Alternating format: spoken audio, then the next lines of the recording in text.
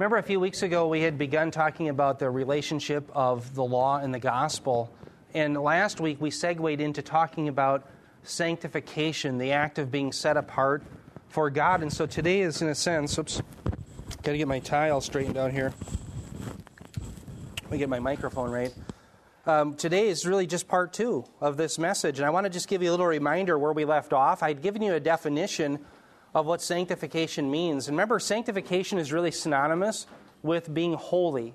Holy means to be set apart, and the pinnacle of holiness is obviously God. Think of Isaiah 6, where we hear the superlative use of holy. God is holy, holy, holy. And we define the fact that He is both ontologically and morally different than His fallen creation. Ontologically comes from the Greek verb ontos, or the noun, which has to do with being. Okay, so when we talk about Him being ontologically different, we're talking about Him being different in His being. And last week we talked about His incommunicable attributes. Does everybody remember that?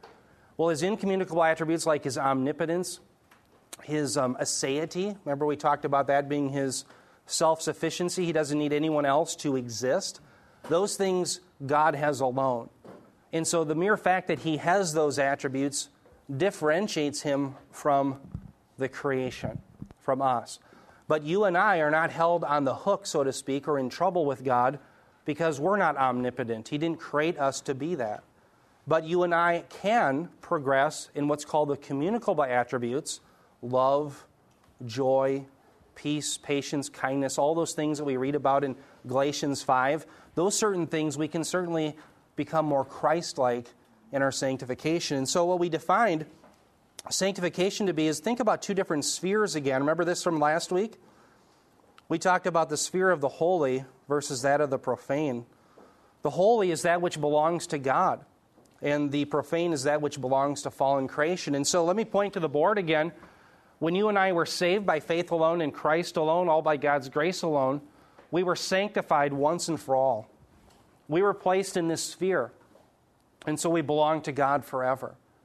Okay, so no longer are we part of the profane world.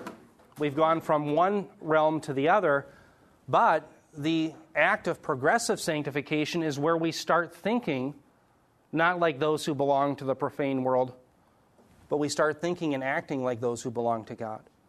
So we start acting like we are positionally. Does everybody understand the difference? Okay, so that's the progressive sanctification that we'll start focusing on here this morning. Now, I talked about complete sanctification. Remember, we talked about how we have been sanctified, we are being sanctified, and we will be sanctified. And God is the primary, I shouldn't say primary, He's the one who's done it all. Sanctified once for all. Think about Hebrews 10:10. By the will of God, we have been sanctified, perfect tense, through the offering of the body of Jesus Christ once for all. Bob has talked numerous times about once for all being hapax, once and never again. Okay, so that's our initial sanctification. And again, we are placed in the realm belonging to God. We're currently being sanctified. Passages that would support this, we'll see a few of them today. Hebrews 12:14, where we're asked to pursue peace with all men, and also the sanctification of God. So if we don't pursue that, we won't see God. That's Hebrews 12:14. Also, 1 Thessalonians 4:4, Paul says, each of you is to know how to possess his own vessel in sanctification and honor. So yeah, we are being sanctified progressively as we think more like Christ and start to act like Him. Yeah, Brian. I was wondering if the like we have the means of grace, would the means of sanctification be kind of the same thing? That is what they are, exactly right. And we'll talk about that probably in part 3. Well, what the means of grace are, what we devote ourselves, are the tools that God uses so that He builds faith within us so that you and I will act differently than the world. Go back to the sphere. If you stop believing in the promises of God, you start living like the profane world that doesn't believe in the promises of God. But when you believe the promises of God and you act on that, now you're living like you positionally are in the sphere of the holy, that which belongs to God. And that's why believing the promises of God are so essential, and that's what the means of grace do. Yep. So that's God's, think of it, the four means of grace that we talk about from Acts 2:42, that's God's operating table in which he can operate upon our heart and enable us to believe. Think about the man, just a quick aside. Remember in Mark 9, there was the man who said, Lord, I believe, help my unbelief. That is the predicament in a sense that all humanity is in. And maybe even more specifically, it's the predicament that believers are in. Because only believers initially believe at all. But we're in the condition where, yes, we believe, but Lord, help my unbelief. That's what sanctification is. We believe, yes, we're saved and once and for all. But it's a battle to believe daily, isn't it? Yep. So, yeah, good question. Thank you, Brian. So now let's just talk about the third one is, of course, we're going to be sanctified. And the passage that comes to my mind is, remember 1 John 3:2? John says this, he says, Beloved, now we are children of God, and it has not appeared as yet what we will be. We know that when he appears, we will be like him, because we will see him just as he is. And so there's a great promise that one day we will be completely conformed to the image of Christ. Now, that doesn't mean we're going to be omnipotent. We're not going to share in his incommunicable attributes, but we will no longer sin against him. We will have a resurrected body that will no longer perish. Okay, so that's very exciting, and that's a great promise that we have to remember. So what I put up last week is we can't leave out any of these steps or we become unbiblical. God is sanctifying us. He has sanctified us, and he will sanctify us. All right, and we see a passage that teaches as much, where Paul is giving here really a prayer of supplication on the behalf of the saints. 1 Thessalonians 5:23. Notice it says, Now may the God of peace himself, notice the himself, adjectival intensive. This isn't some surrogate or stunt double doing it for God. This is God who's going to do it. He says, Sanctify you entirely, and may your spirit and soul and body be preserved complete, without blame, at the coming of our Lord Jesus Christ. Now, about 7 years ago, Bob probably remembers this, I actually found a chiasm. I always told Bob, I always complained, I can never see chiasms. Well, one day I finally found one. And it was in 1 Thessalonians 5:23, because I was teaching on the difference between dichotomy and trichotomy. Dichotomy, that's the position that Bob and I would hold to. That human beings are body and soul, material and immaterial. Trichotomists would say we're body, soul, and spirit. And so they see a distinction between soul and spirit. And they often appeal to this verse, 1 Thessalonians 5:23. But notice what the center point is. Your soul, it really refers to the entire person. Okay, now what evidence would I give to you to support that? Turn your Bibles real quick. This is fairly interesting. There's many other passages I could support this with, but let's turn to 2 in Acts. Acts 2:43. Remember Acts 2:43, you just had Pentecost and 3,000 come to eternal life? Well, in Acts 2:43 it says, everyone kept feeling a sense of awe, and many wonders and signs were taking place through the apostles. So does everybody see in Acts 2:43 where it says everyone? That's passe, pasuke. Passe means each or every. And pasuke is the term where we have soul. So it's literally every soul. So clearly, it's being translated correctly, I think, by the NASB Bible as everyone. So it's just generically soul is referring to a person in their entirety. Does everybody see that? So the term for soul is just referring to everyone. Everyone was having a sense of awe. All right? Pasuke. Turn just 5 chapters forward, Acts 7:14. And I'm just giving you a couple of references that just suggest this. There's many we could turn to. I'm sorry, Acts 7, verse 14. Remember, this is the sermon that Stephen was preaching before he gets stoned. And he says he's recounting the dealings of Joseph with the patriarch Jacob and his brothers. It says in Acts 7:14, Then Joseph sent word and invited Jacob his father and all his relatives to come to him, 75 persons in all. The term persons is the term for soul. Okay, so it's used as the whole person. So here's the strength of this position then. We don't have to start dividing spirit and soul. Okay, because trichotomists will say, well, it's body, soul, and spirit are 3 different things. Well, that's not how it's being used here. Soul is referring to the entire person, whereas spirit is referring to the immaterial portion of the person, the body, is the material portion. So what's being emphasized is the entire person is going to be sanctified and preserved complete. So does everyone see that? So that's what you see in C, D, and C. Everybody understand that? Well, then let's branch out to B. Notice his prayer is that we would be sanctified entirely and preserved completely. Well, then when you go out to A, who's the one who's doing it? Well, God is God himself. Adjectival intensive. And notice who is at the bottom. The parousia of Jesus. Who's responsible at Jesus' second coming? Well, Jesus is. And who's Jesus? Well, he's God. Okay, so God is the one who's responsible for sanctifying you and preserving you complete. And brothers and sisters, I cannot tell you how good news that is, because if sanctification were left up to me, I'd goof it up. Okay? I could screw up a one-car funeral. I could certainly screw up my sanctification. Okay? So it's great news. Now, as I say that, though, we know that we're in process also of becoming set apart, and there are obligations upon us. And we'll see those things listed in Scripture. Now, I gave you some homework from last time. It came from Romans 12. Let me read the passage, and then we'll pull out our homework. I'm sure you're all dying to get your rolls of data out here. Romans 12, verses 1 through 2. Now, what I'm starting to show you is how is it that God is currently sanctifying us?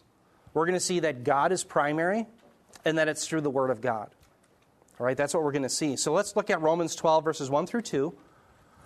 Paul says, "Therefore I urge you, brethren, by the mercies of God, to present your bodies a living and holy sacrifice acceptable to God, which is your spiritual service of worship." Let's stop there. Verse 1, what he's really talking about is obedience, isn't he? So the sacrifices of the Old Testament aren't what's necessary, but that of obedience. Now, why do we obey? Because we really believe. So if we really believe, we obey it. Jesus says, if you love me, you obey my commandments. Okay, so then in verse 2, though, he says, "And do not be conformed to this world, but be transformed." Let's stop there. Metamorphao, where we get our term metamorphosis. So this is the goal in sanctification, is to be transformed. And how are we transformed? He says, well, by the renewing of your mind. This is the purpose statement, so that you may prove what the will of God is, that which is good and acceptable and perfect. Now, the homework that I had you do is we were to look up two terms, the ones that I have highlighted red. First of all is your mind. What does it mean to be renewed by our minds, or having our minds renewed? And remember, we talked about the Greek term was nous. Now, did anybody get a chance to look that up? Oh, Norm, what did you find out? Did you want to share? And hold on, we got to get you on.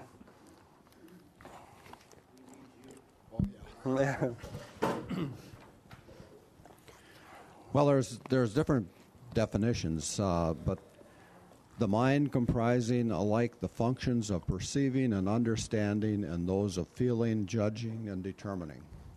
Amen. That's exactly right. Well said, yeah. But then there's another interesting thing about that, and this is Nelson's New Illustrated Bible Dictionary. Yeah. It says, well, we think today of a person's mind in a morally neutral way. In the New Testament, the mind was clearly thought of as either good or evil. And that gives a lot of examples about that. Amen. That's well said. So it's the intellect. Yes, the faculty that's primarily being referred to is the intellect, but an intellect that's not divorced of our moral compass. In fact, it influences our moral compass. So you're right, in today's society, the intellect is sadly divorced from morality. In fact, you even hear it in Christian circles. Well, they've got their doctrine down, but, well, you know, what good is that? I mean, the idea is, no, our doctrine, getting it down, makes us think differently, and therefore we think sanctified. So when we think differently, see, when we used to think like the world, we were in the one sphere. But now, through the Word of God, we're starting to think like God does in our intellect, and it forms our moral compass. And so that's a great definition. So can you just read that one more time just to make sure everybody heard it again? The primary definition? Yeah, the primary definition. I think that was very good. The mind comprising alike the faculties of perceiving and understanding and those of feeling, judging, determining. Amen. So the understanding would be primary, I think, in that. But yes, it affects our moral compass as well. Now, does anybody else have anything to share on that? Steve? Yeah, exactly right. And this is all over the Scriptures. In fact, I'm going to have us turn to a very important cross-reference in just a moment in Romans. And so we'll see the distinction between the old mind and having the new mind. But the primary idea, think of it this way. When we talk about saving faith and faith that sanctifies us, because remember, as we're on the journey towards the promised land, the idea is that we continue to believe so we don't stumble in the wilderness. Well, part and parcel to that is having saving faith. And part of saving faith is the intellect. Now, saving faith is more than just the intellect, but it's not less than that. Okay, so the intellect is primary. How can we believe in what we don't understand or know? And so in nous, the term has to do with our intellect, but also the intellect forming our moral conscience. It's that sort of idea. But yeah, we'll turn to passages like that. So thank you. Daniel. Yeah, the passage is in Ephesians 4:23. It says, "And yeah, please that you read. be renewed in the spirit of your mind." Yeah, thank you. Yeah, and we're going to talk about that same idea. The reason why the Spirit is often referred to there, the Spirit, first of all, we can talk about our spirit. We have a human spirit, but the Holy Spirit has the primary role of changing our mind. And we're going to see that in a cross-reference in 1 Corinthians. Okay? So, in fact, turn your Bibles. I'll show you another cross-reference which talks about this. Turn your Bibles to 1 Corinthians chapter 2, verses 14 through 16. 1 Corinthians chapter 2, verses 14 through 16. Now, as you're turning to that, 1 Corinthians chapter 2, remember the context of 1 Corinthians. Remember in chapter 1, verse 18, you have the very famous passage. It's, I think, kind of encapsulates what chapter 1 is about, where it says that the cross is foolishness to those who are perishing. But to us who are being saved, it's the power of God. Okay, so why is it foolishness to those who are perishing? Because they have a depraved mind. Their nous, their intellect, is still in the old world, and therefore it cannot perceive the things of God. It is morally against the gospel. Well, then in 1 Corinthians 2, Paul argues that it's by the Holy Spirit that we end up having a renewed mind. Okay, so the Holy Spirit is what regenerates us so that for the first time we understand and believe the gospel. We're no longer morally opposed to it, and we believe. Well, then in 1 Corinthians 2, 14 through 16, he says this. He says, "But a natural man does not accept the things of the Spirit of God, for they are foolishness to him, and he cannot understand them because they are spiritually appraised." So let's just stop there. Who's the natural man? Well, that would be technically the unregenerate. Now, why do we want to be very precise by saying the unregenerate? Because at the moment of regeneration is the moment by which the Holy Spirit enables us to believe. So at the moment of regeneration, you no longer are the natural man. You come to faith and you're a believer in Jesus Christ, set apart once and for all. But the natural man belongs to the old sphere, that which belongs to the fallen creation or that of the profane. And so they can't accept the things of God. Verse 15, it says, "But," and here's the contrast, "but he who is spiritual," in other words, you've been regenerated now, "appraises all things, yet he himself is appraised by no one." Now here's a quotation from Isaiah 40, verse 13. "For who has known the mind of the Lord, that he will instruct him? But we have the mind of Christ." Now notice this passage here, 1 Corinthians 2:16, very high Christology, because Christ is being linked as synonymous with Yahweh himself from Isaiah 40, verse 13. Yeah, Brian. The same as when Jesus taught in parables and people that were not regenerate could not understand the parable. Exactly right.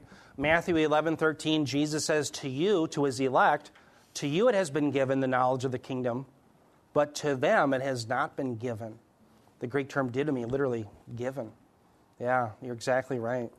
So that shows us, now notice at the end too in verse 16, then we have the mind of Christ. The term mind there is nous.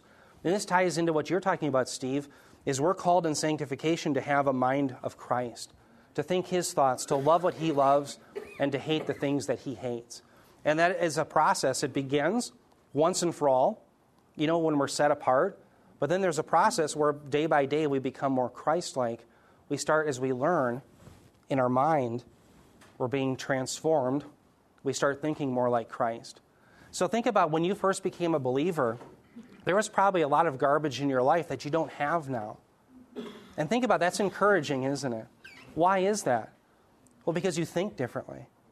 And because you think differently, you start acting differently, right?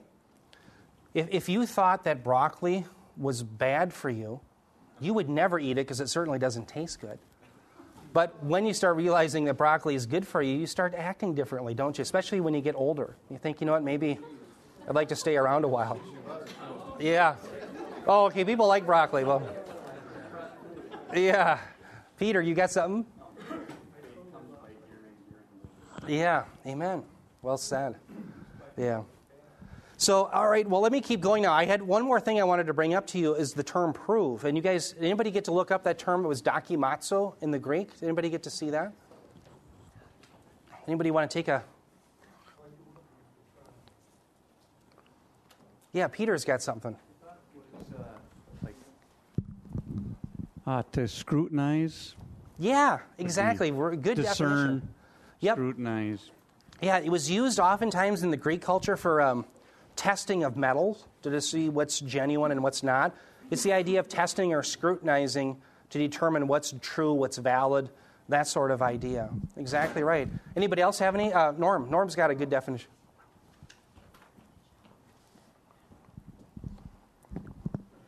Another verse that goes right along with that is Luke 14:19, where the man goes to prove the oxen. He says, Exactly. Can't I have come that to down. the supper. Yeah. I got to go prove them. Well, Yeah, read that to you or to everyone. Well, I don't.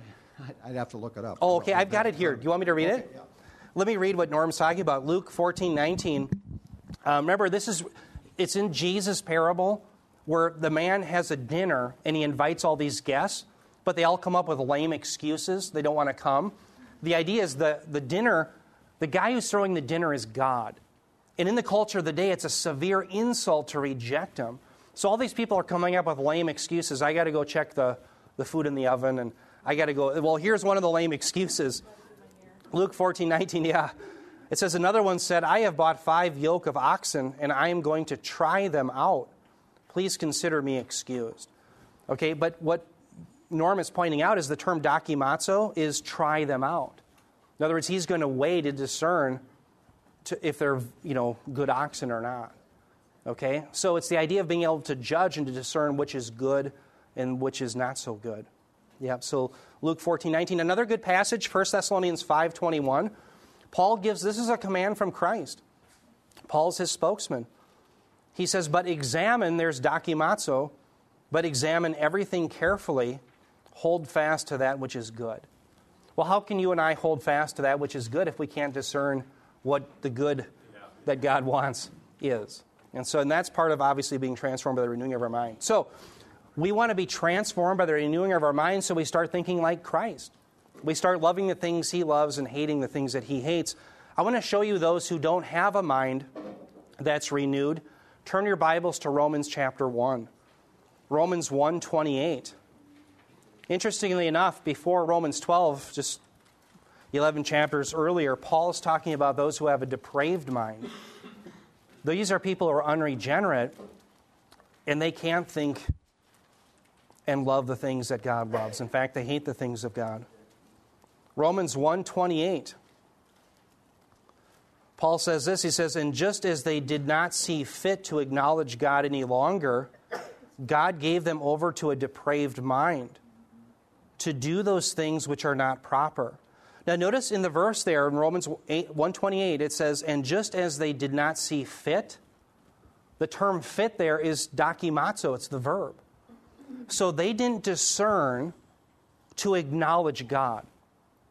In other words, in their discerning process, in their intellect, they didn't acknowledge God, but instead, Paul has already elaborated that they worshiped and served the creation rather than the Creator who's forever praised.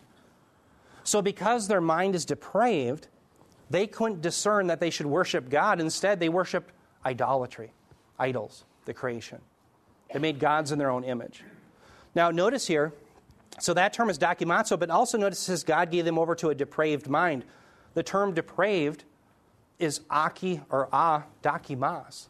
So dokimazo is the verb, dokimas is the noun, is without. If you're a theist, you believe in God, theist, no God, right?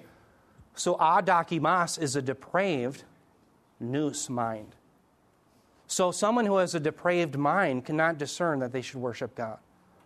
Instead, they worship and serve the creation rather than the Creator. So the process of sanctification is where we have a renewed mind, where we start again thinking more like Christ than we do the world. That's the battle.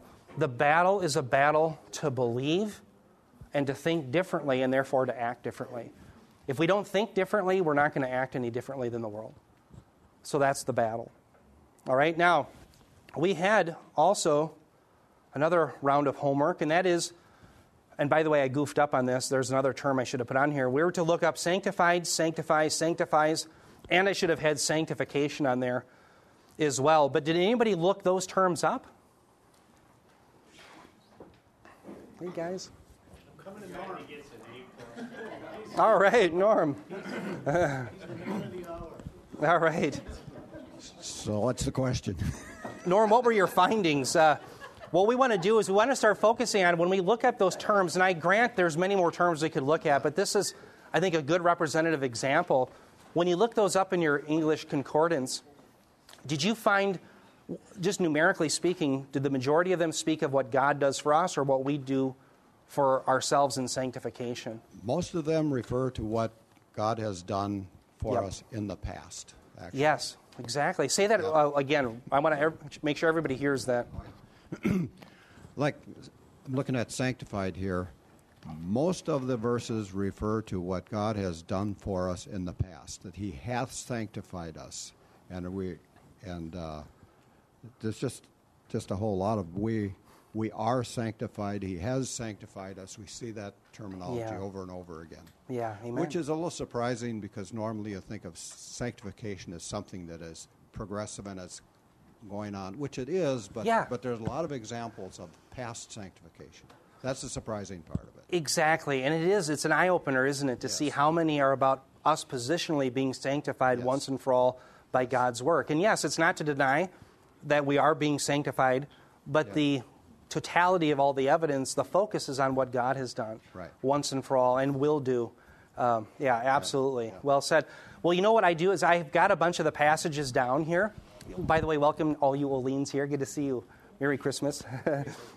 What I'm going to do is I'm going to start going through the verses. And again, these are just from our English concordance. It's not designed to be exhaustive because there's terms like holy that we're leaving out. And remember, holy and sanctified is very similar. In fact, synonymous most often. But let's look at the terms. I just took this right from the NASB concordance, just like you would have. And I want to start with sanctify. We're going to go through the data. Okay? And the reason we're going to do this is so that you get the overwhelming sense that, you know what? God is the one who's primarily responsible for our sanctification. Yet, there certainly are passages where we are also to obey. For instance, John 17:17 here, remember during the priestly prayer Jesus gives, He says, sanctify them in the truth. Your word is truth.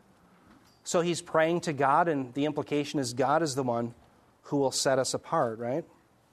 How about John 17:19? Jesus says, for their sakes I sanctify myself, that they themselves also may be sanctified in truth. So Jesus is set apart. Okay, so if, in a sense, He's the set apart one par excellence. Set apart from the world, belonging to God. He is the one who lives the perfect life that we can't. And He also brings atonement. Yeah, Peter. It seems odd that He sanctifies Himself. Sure. Now remember, what's our definition of sanctify? It's to be set apart, right? So the anointed one, the Messiah, He is the one who is set apart to do for humanity, for His people, make it more defined, for His people what they could not do for themselves. So He is set apart then from the world for that purpose. So He is different than the profane, that which belongs to fallen creation. He belongs exclusively in the realm of the holy, that which belongs to God. And so it is through faith in Him then that we have a derived sanctification. By faith in Him, we are positionally once and for all set apart. Why? Because we're with Him. We belong to Him, and so He's been set apart in a sense for us. Okay, so sanctification really can't be divorced from salvation, being set apart, and it also can't be divorced from predestination, being destined to be set apart and to belong to God and not this world. So does that help, Peter, to see the connection with, yeah, yep. So again, yeah, Jesus is he's the one who represents us in that, yep. Okay, so let's keep going here. We'll just look at a lot of data. I'll try to go fairly quickly here. Ephesians 5:26. Remember 5:25, I just have to, there's a purpose statement here. 5:25 is Paul saying, husbands, love your wives, just as Christ, what? Loved the church and gave himself up for her. Here's the purpose statement, so that he might sanctify her. Well, sanctify whom? Well, the church. Okay, having cleansed her by the washing of water in the Word. Okay, so who's responsible? Is it us or God in Ephesians 5:26? Well, of course, it's Christ. He's God. So all three we've seen God is the one who's doing the sanctifying here. 1 Thessalonians 5:23, we've already looked at this passage. We saw the chiasm there. But now may the God of peace himself sanctify you entirely. Notice himself again, the adjectival intensive. This is God himself doing it. And may your spirit and soul and body be preserved complete without blame at the coming of our Lord Jesus Christ. Okay, so God is responsible in each one of those. All right, now, Hebrews 9:13. It's going to be a lesser to greater argument. The writer of Hebrews says, for if the blood of goats and bulls and the ashes of a heifer sprinkling those who have been defiled sanctify for the cleansing of the flesh, verse 14 goes, how much more will the blood of Christ, who through the eternal Spirit offered himself without blemish to God, cleanse your conscience from dead works to serve the living God. So certainly here, the sanctification is from God. Remember, even when the Israelites are giving sacrifices in the Old Testament, you might think from a personal level, they've got a lot of animals and they're doing a lot of care of these animals, the goats and the lambs, etc. What's very interesting is in Leviticus 17:11, the Lord says about their sacrifices that he has given it to them for atonement. So what's interesting is God is the one who's provided atonement in the sacrificial system so that they may be set apart. So the sanctification, even in the Old Covenant, it was what? It was from God. That's the primary mover in the sanctification, setting his people apart. Okay, now let's move on. Hebrews 13:12. Therefore Jesus also, that he might sanctify the people through his own blood, suffered outside the gate. Okay, so remember the animal in Leviticus 16, the Day of Atonement, you'd have the one goat that would be brought outside, and the sins of all of the people were placed upon him. That was the scapegoat. In the same way, Christ is led outside the gate, and he is to do that to sanctify, set apart his people once and for all. Here's 1 Peter 3:15, somewhat unusual. I put this in the other category. In other words, we're trying to say, look, is the focus of sanctification on us or on God in these passages? Well, in a sense, this is the other category. Why? Because it has to do with sanctifying Christ in an apologetic, giving a rational response. Now, here's why.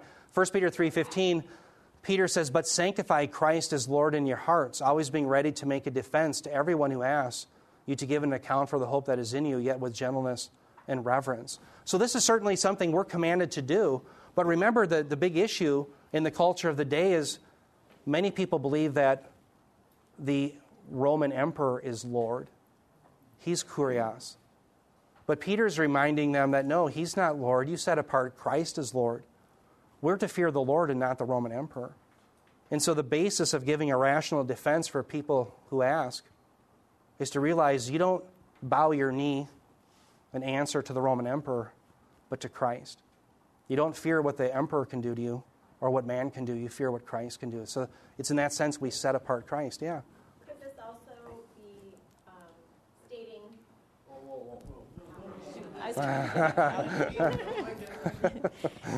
When I read, but sanctify Christ as Lord in your hearts, I think of also that it's Christ alone, right? Yeah. So you're setting apart Christ from any other thing that you would believe in. Yep. Okay. Exactly right. Yeah. Whether it be the emperor or anything else, we answer to him. And this is the idea of, the beginning of knowledge, the fear of Yahweh. We see that in Proverbs 1. Yeah. Yep. So we're to sanctify. So I put this in the other column. It's certainly something we are to do, but the idea is to set apart Christ. It's not really about our sanctification per se, so that's just the way I thought of it. Okay, now let's keep moving. Sanctified. We've moved on to a different category of word here. It's just the past tense typically. Typically, by the way, sanctified is in the perfect. although sometimes it's in the aorist.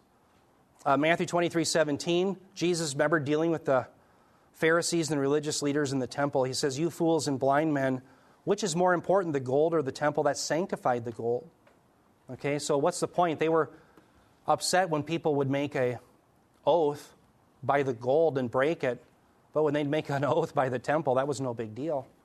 He's saying, well, where are your priorities? The temple represents God, and it's His provision so that you may be sanctified.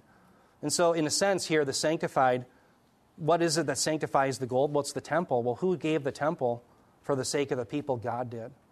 Okay, so again, that's under the old covenant, but still, I think the priority is on God. John 10:36, this is Jesus again wrangling with the Jews. He says, "Do you say of Him," that's talking about Himself, "whom the Father sanctified and sent into the world, you are blaspheming, because I said I am the Son of God." So again, there we see Jesus as the sanctified one par excellence, and He was set apart for what? For our good. That's what we see again in John 17. Verse 19, "For their sakes I sanctify myself, that they themselves also may be sanctified in truth." So Jesus was set apart from the world, so that by faith in Him, you and I may be set apart from the world. Okay, so again, the focus is on what God has done there. Acts 20:32, this is where Paul is giving admonishments and helps to the Ephesian elders. And listen to what he says. He says, "And now I commend you to God and to the word of His grace, which is able to build you up and to give you the inheritance among all those who are sanctified." Now, Adam, do you have your Greek there? In Acts 20:32, do you have, is it a perfect? Or for which? The sanctified at the end of Acts 20:32? Or is it? Yes, it's in the perfect. It's in the perfect, okay. So typically, why don't you give us, by the way, we've got a good linguist here. Let's give us a good definition of the perfect, a good gloss for it. Well, actually, it depends if you're dealing with it in the active or not. Is it in the active, indicative? Here, I think it's middle passive. Middle And passive, so okay. Really, it has to do with a state in the present. Sure, okay, yeah. So something that was complete in the past, would you say that there's ongoing ramifications? Well, a lot of times there's something implicit in the past, but Okay. more when you're dealing with the active, then it deals Middle more past. with an action or an event, a state of affairs that was completed in the past, Okay. but has a ongoing relevance in the present. That's a great ongoing relevance. That's Yeah. the term I was looking for you to say. Now, is this a participle or a verb there? It's a participle. Okay, because then we also have to look at the verb and how it plays off of the verb, but we won't go in that far. But the point is, it's obviously something God has done for His people. So yeah, okay, let's keep moving on then. Let's go to, remember Bob talked about the bookends of Luke Acts, the idea of turning from darkness to light. Well, we see that again here in Paul's address to Agrippa. And remember here, Paul is recounting the words that Jesus told him on the road to Damascus, his commissioning. So Paul, you're looking at on the screen is Paul describing Christ's words to him. So Jesus said this to Paul, and Paul's recounting it before Agrippa.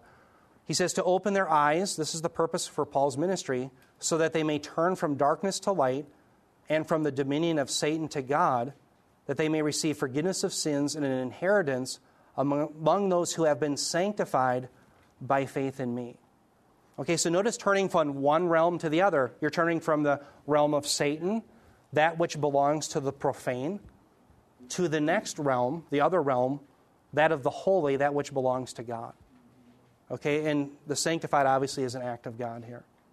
Okay? All right, for the sake of time, I'll keep rolling here.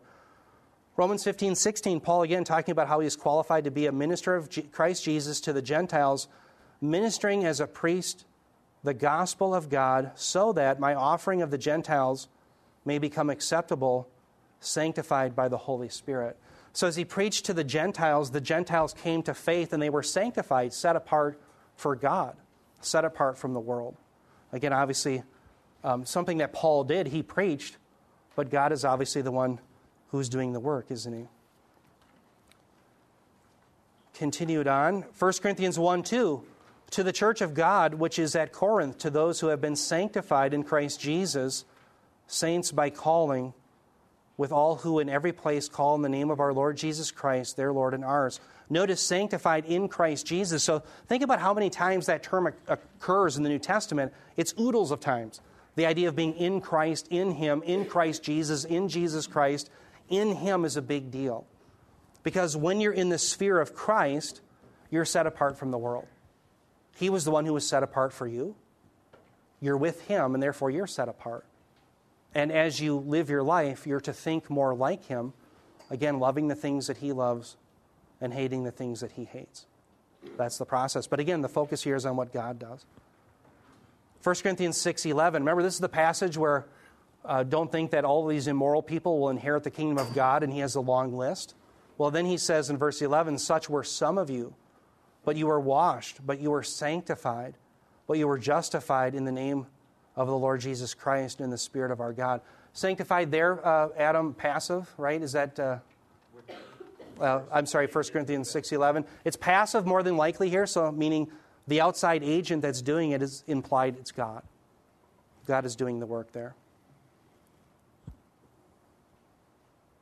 I could have this in my notes if I was really on the game.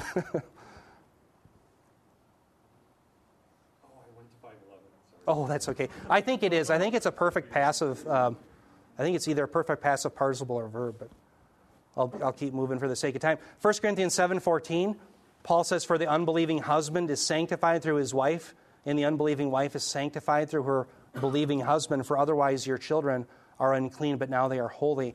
What's that about? Well, that's about don't get rid of your unbelieving spouse, right? So Paul has argued not to be unequally yoked, but if you have an unbelieving spouse, you don't jettison that person. Why?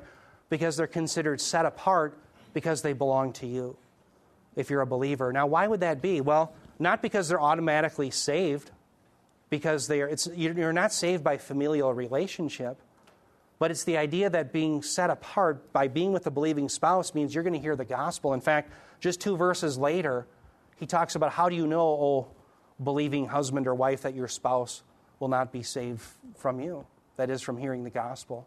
So that's the idea of being sanctified. The idea is being set apart by belonging to a believer because you're hearing the gospel, whereas otherwise in this pagan culture you wouldn't. It's that sort of idea. Okay? It was aorist, so past. I mean, it comes through. Oh, okay. Oh, it was aorist. Okay, I'm sorry. So it was passive. Aorist passive. Yeah. Aorist passive. Gotcha. Great. Thank you. Yeah, aorist. Passive. So think of active voice. I hit. Passive. I get hit. Okay. So I'm the subject being acted upon. Does that make sense? By an implied outside agent. And so when you see a passive, the question you want to wrestle with, well, who's the implied agent that's doing that? Well, of course, in 1 Corinthians 6:11, it would be God. So the active person is God. Yep. He'd be the agent that's doing the work, yeah. Unless you can come up with a better alternative, yeah. Yep. And so oftentimes it's called a divine passive. Yep. All right. Okay, now let's continue on here. We're just going through all the data, so you just see the weightiness of it. 1 Timothy 4:5, Paul says, for it is sanctified by means of the word of God and prayer. By the way, what is being sanctified? Well, the issue is you had false teachers who were teaching the doctrines of demons, according to 1 Timothy 4:1. What were the doctrines of demons? Forbidding marriage and food, right? So now, did God ever forbid marriage? Well, no. Did he have food laws? Well, at one time, yes, but no longer under the new covenant. Okay, so he says it's sanctified by means of the Word of God. Now, what's interesting, in the pastoral epistles, the Word of God is often a reference to the gospel or the new covenant in particular. We see evidence of that in 2 Timothy 4:2, Titus 1:3, Titus 2:5, etc. So what we understand in this passage, then, what is binding is what? The new covenant. Okay, so it's sanctified because if it's set apart under the new covenant, is that what you're free to do? Well, then you're free to do it. The new covenant is what's binding, right? It's not some joker on the street who says you can't be married. I'm not bound to that joker. And I'm also not bound to the law of Moses when it comes to the idea of food laws. Jesus declared all foods to be clean in Mark chapter 7. Okay? Now, notice also by the word of God and prayer, we bless God because we remember that he's created all things, and we give thanks and blessings to Him because we know that they're for our good, right? And we're free to partake in these things. And so that's what Paul's referring to, that are set apart because we know we're not bound to not partake in these things. And we're thanking God who's created all things. Okay, so they're set apart. They don't belong to the profane world then in that way, that the way the false teachers were claiming. Okay, 2 Timothy 2:21, therefore, if anyone cleanses himself from these things, he will be a vessel for honor, sanctified, useful to the master, prepared for every good work. Now, here in this passage, although the sanctified technically is something that God is doing, this is a passage that has to do with what we do. Why? Well, he says, if anyone cleanses himself from these things, what things? Well, immoral things. Okay, so here's the idea. The sanctified, do you have this one, Adam? This is an important one we want to get. 2 Timothy 2:21. The reason why is I think this is a sanctified as a passive again. More than likely, God is the agent. Yeah.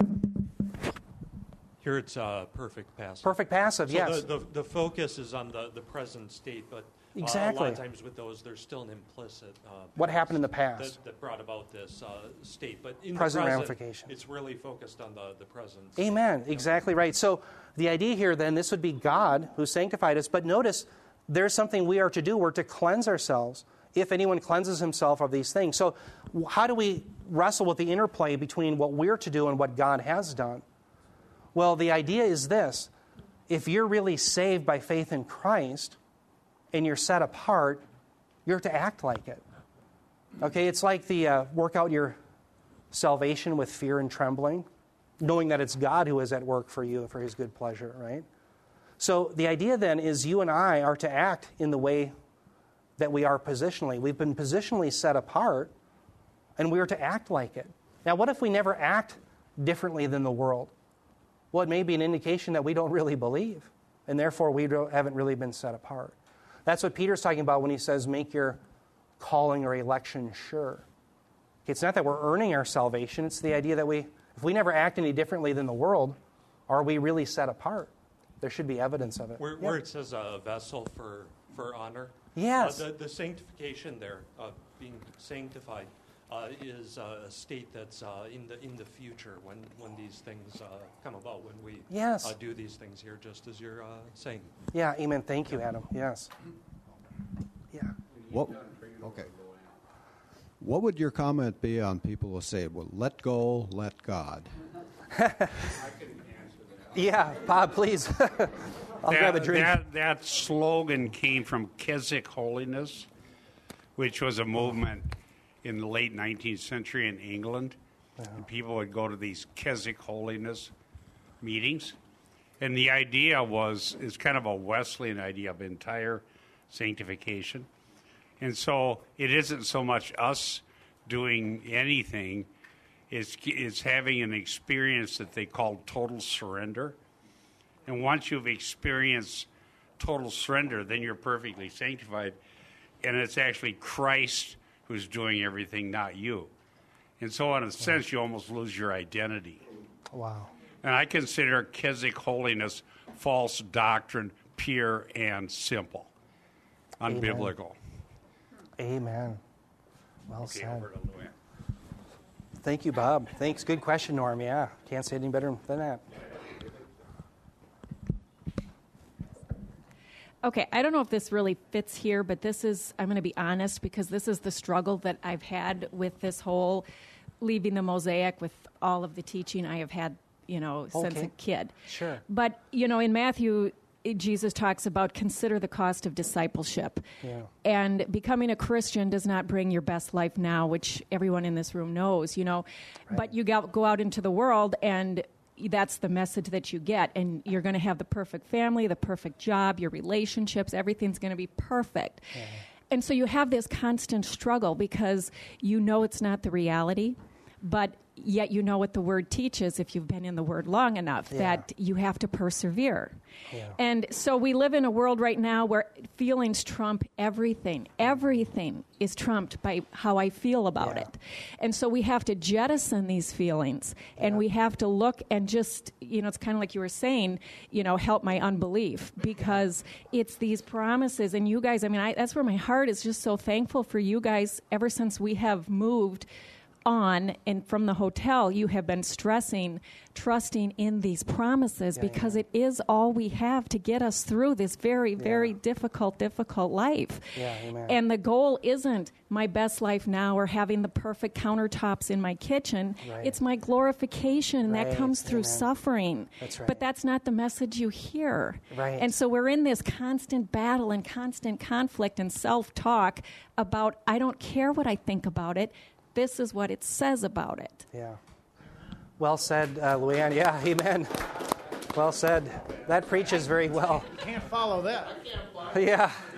I really can't add to it either, Luann, other than just to say you're right.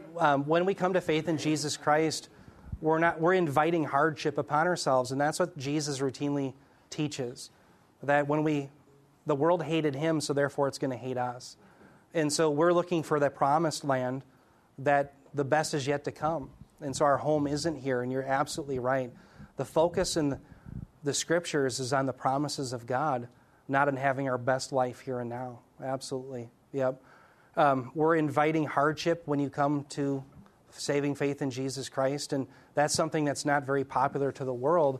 And false teachers will play on the idea, if there's something wrong in your life, they'll play on your emotions and say, well, there's got to be some secret that you don't have that they'll come up with and write a book for. And so hence, you have to buy their book and follow them. And then you'll have the granite countertops, and everything will go splendidly with you. But when you read the Bible, you say, you know what, this is the way the world is. If Christ would lose his life, he's calling me to take up my cross daily. Yeah, that's the way the real world is. Yeah, so you're right. We have to stay. When I was a pilot, I remember when you first learn to fly on instruments, the first time you get what's called vertigo, and I don't know if anybody's ever flown in the clouds, but you'll feel like you're turning to the right, and yet your airplane is straight and level. Or you'll feel like you're straight and level, and you're actually descending to the left, or whatever the case may be. The point is, you can't go by emotion. You can't go by your feelings. You have to stay on the instrument panel. Your life is on that instrument panel. I thought about so many times flying, 2 a.m, doing an ILS. ILS is an instrument landing system. You go down to 200 feet above the ground, a half-mile visibility, and you're doing 150 miles an hour, especially when you have ice on the airplane in the middle of the night. And I remember thinking, my whole life is on this little instrument. That's it. If this fails, and the captains or the co-pilot, if I was captain, if our instruments fail, if that goes, we're done. In a sense, that's the Christian walk. It is all here. This is our instrument panel, and it defines our true attitude. Attitude is which way you're turning. It defines reality. But if we jettison it, then we're no different than some joker who's flying in the clouds who thinks that they can do it by the seat of their pants, and they crash 100% of the time. Yeah. So you're absolutely right. Thank you for bringing that up. Yeah. Yep. Oh, I'm sorry. Yeah, Cindy. Yeah, you were talking in Romans about the transformation of our minds. Yeah. And I was just listening to reviewing Dean Gocher's presentation on what he calls the diaprax, the dialectic. Sure. And what Luann was saying about the world bases their thinking on feelings, not on facts. That's what transformational Marxism has done to our culture. We've gone from absolutely fact-based on the scriptures to feeling-based, and the whole process is to change those attitudes, values, and beliefs, or the mind. That's right. That's right. You're so well said. Yeah, it's the idea of, you have on the one hand someone's idea, thesis, and on the other hand you have someone else's idea, the antithesis. So let's just cut it in the middle, and we're going to come to a synthesis.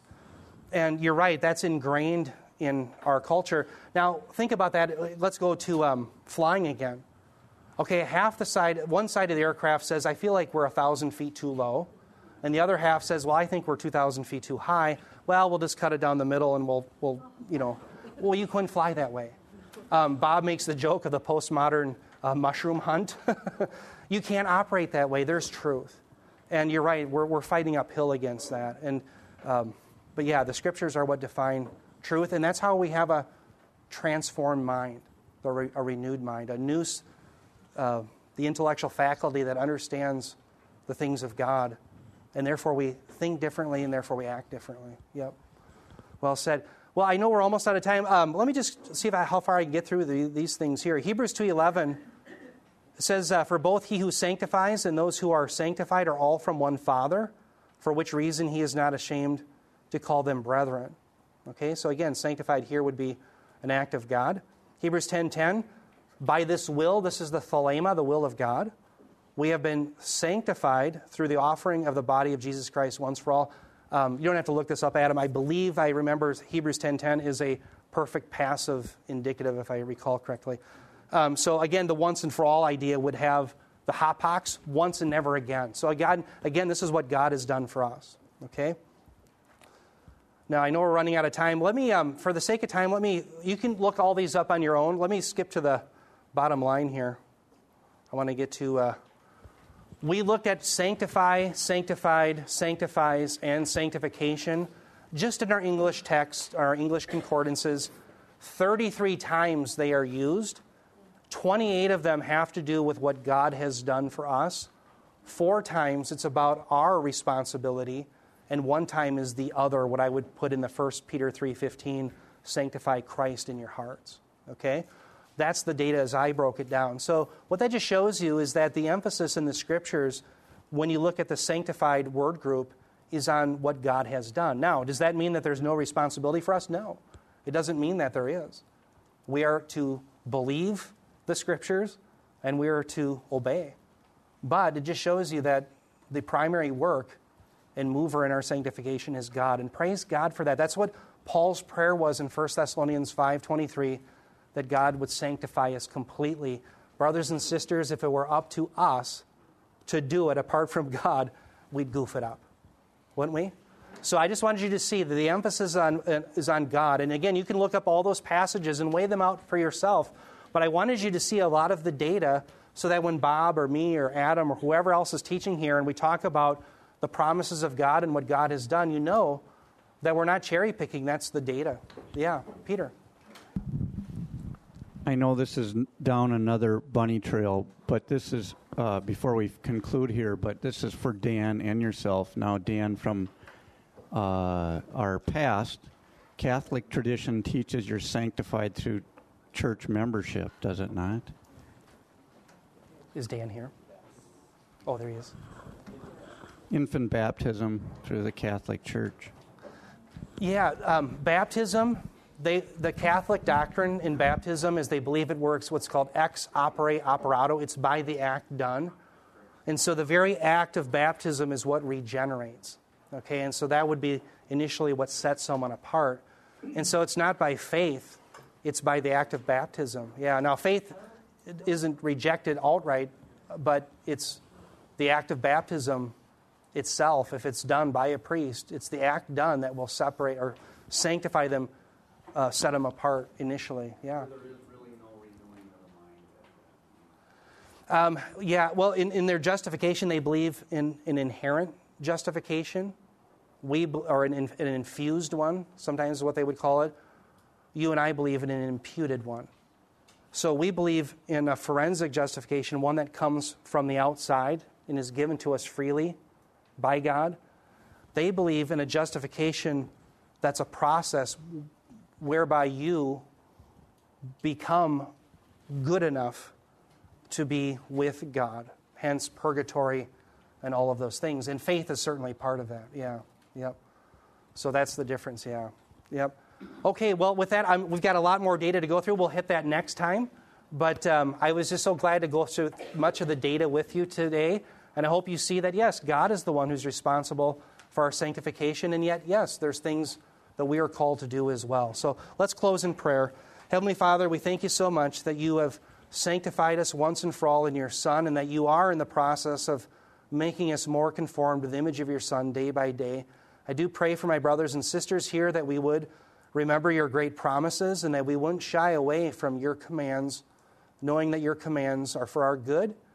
And you say, Lord, in your word that those who love you obey your commands. And so we pray, Heavenly Father, that the word would fall upon us richly today as Bob preaches the word and reminds us of the great promise of the sending of the Son. We thank you for your word. We thank you for all of your promises. In Jesus' name we pray. Amen.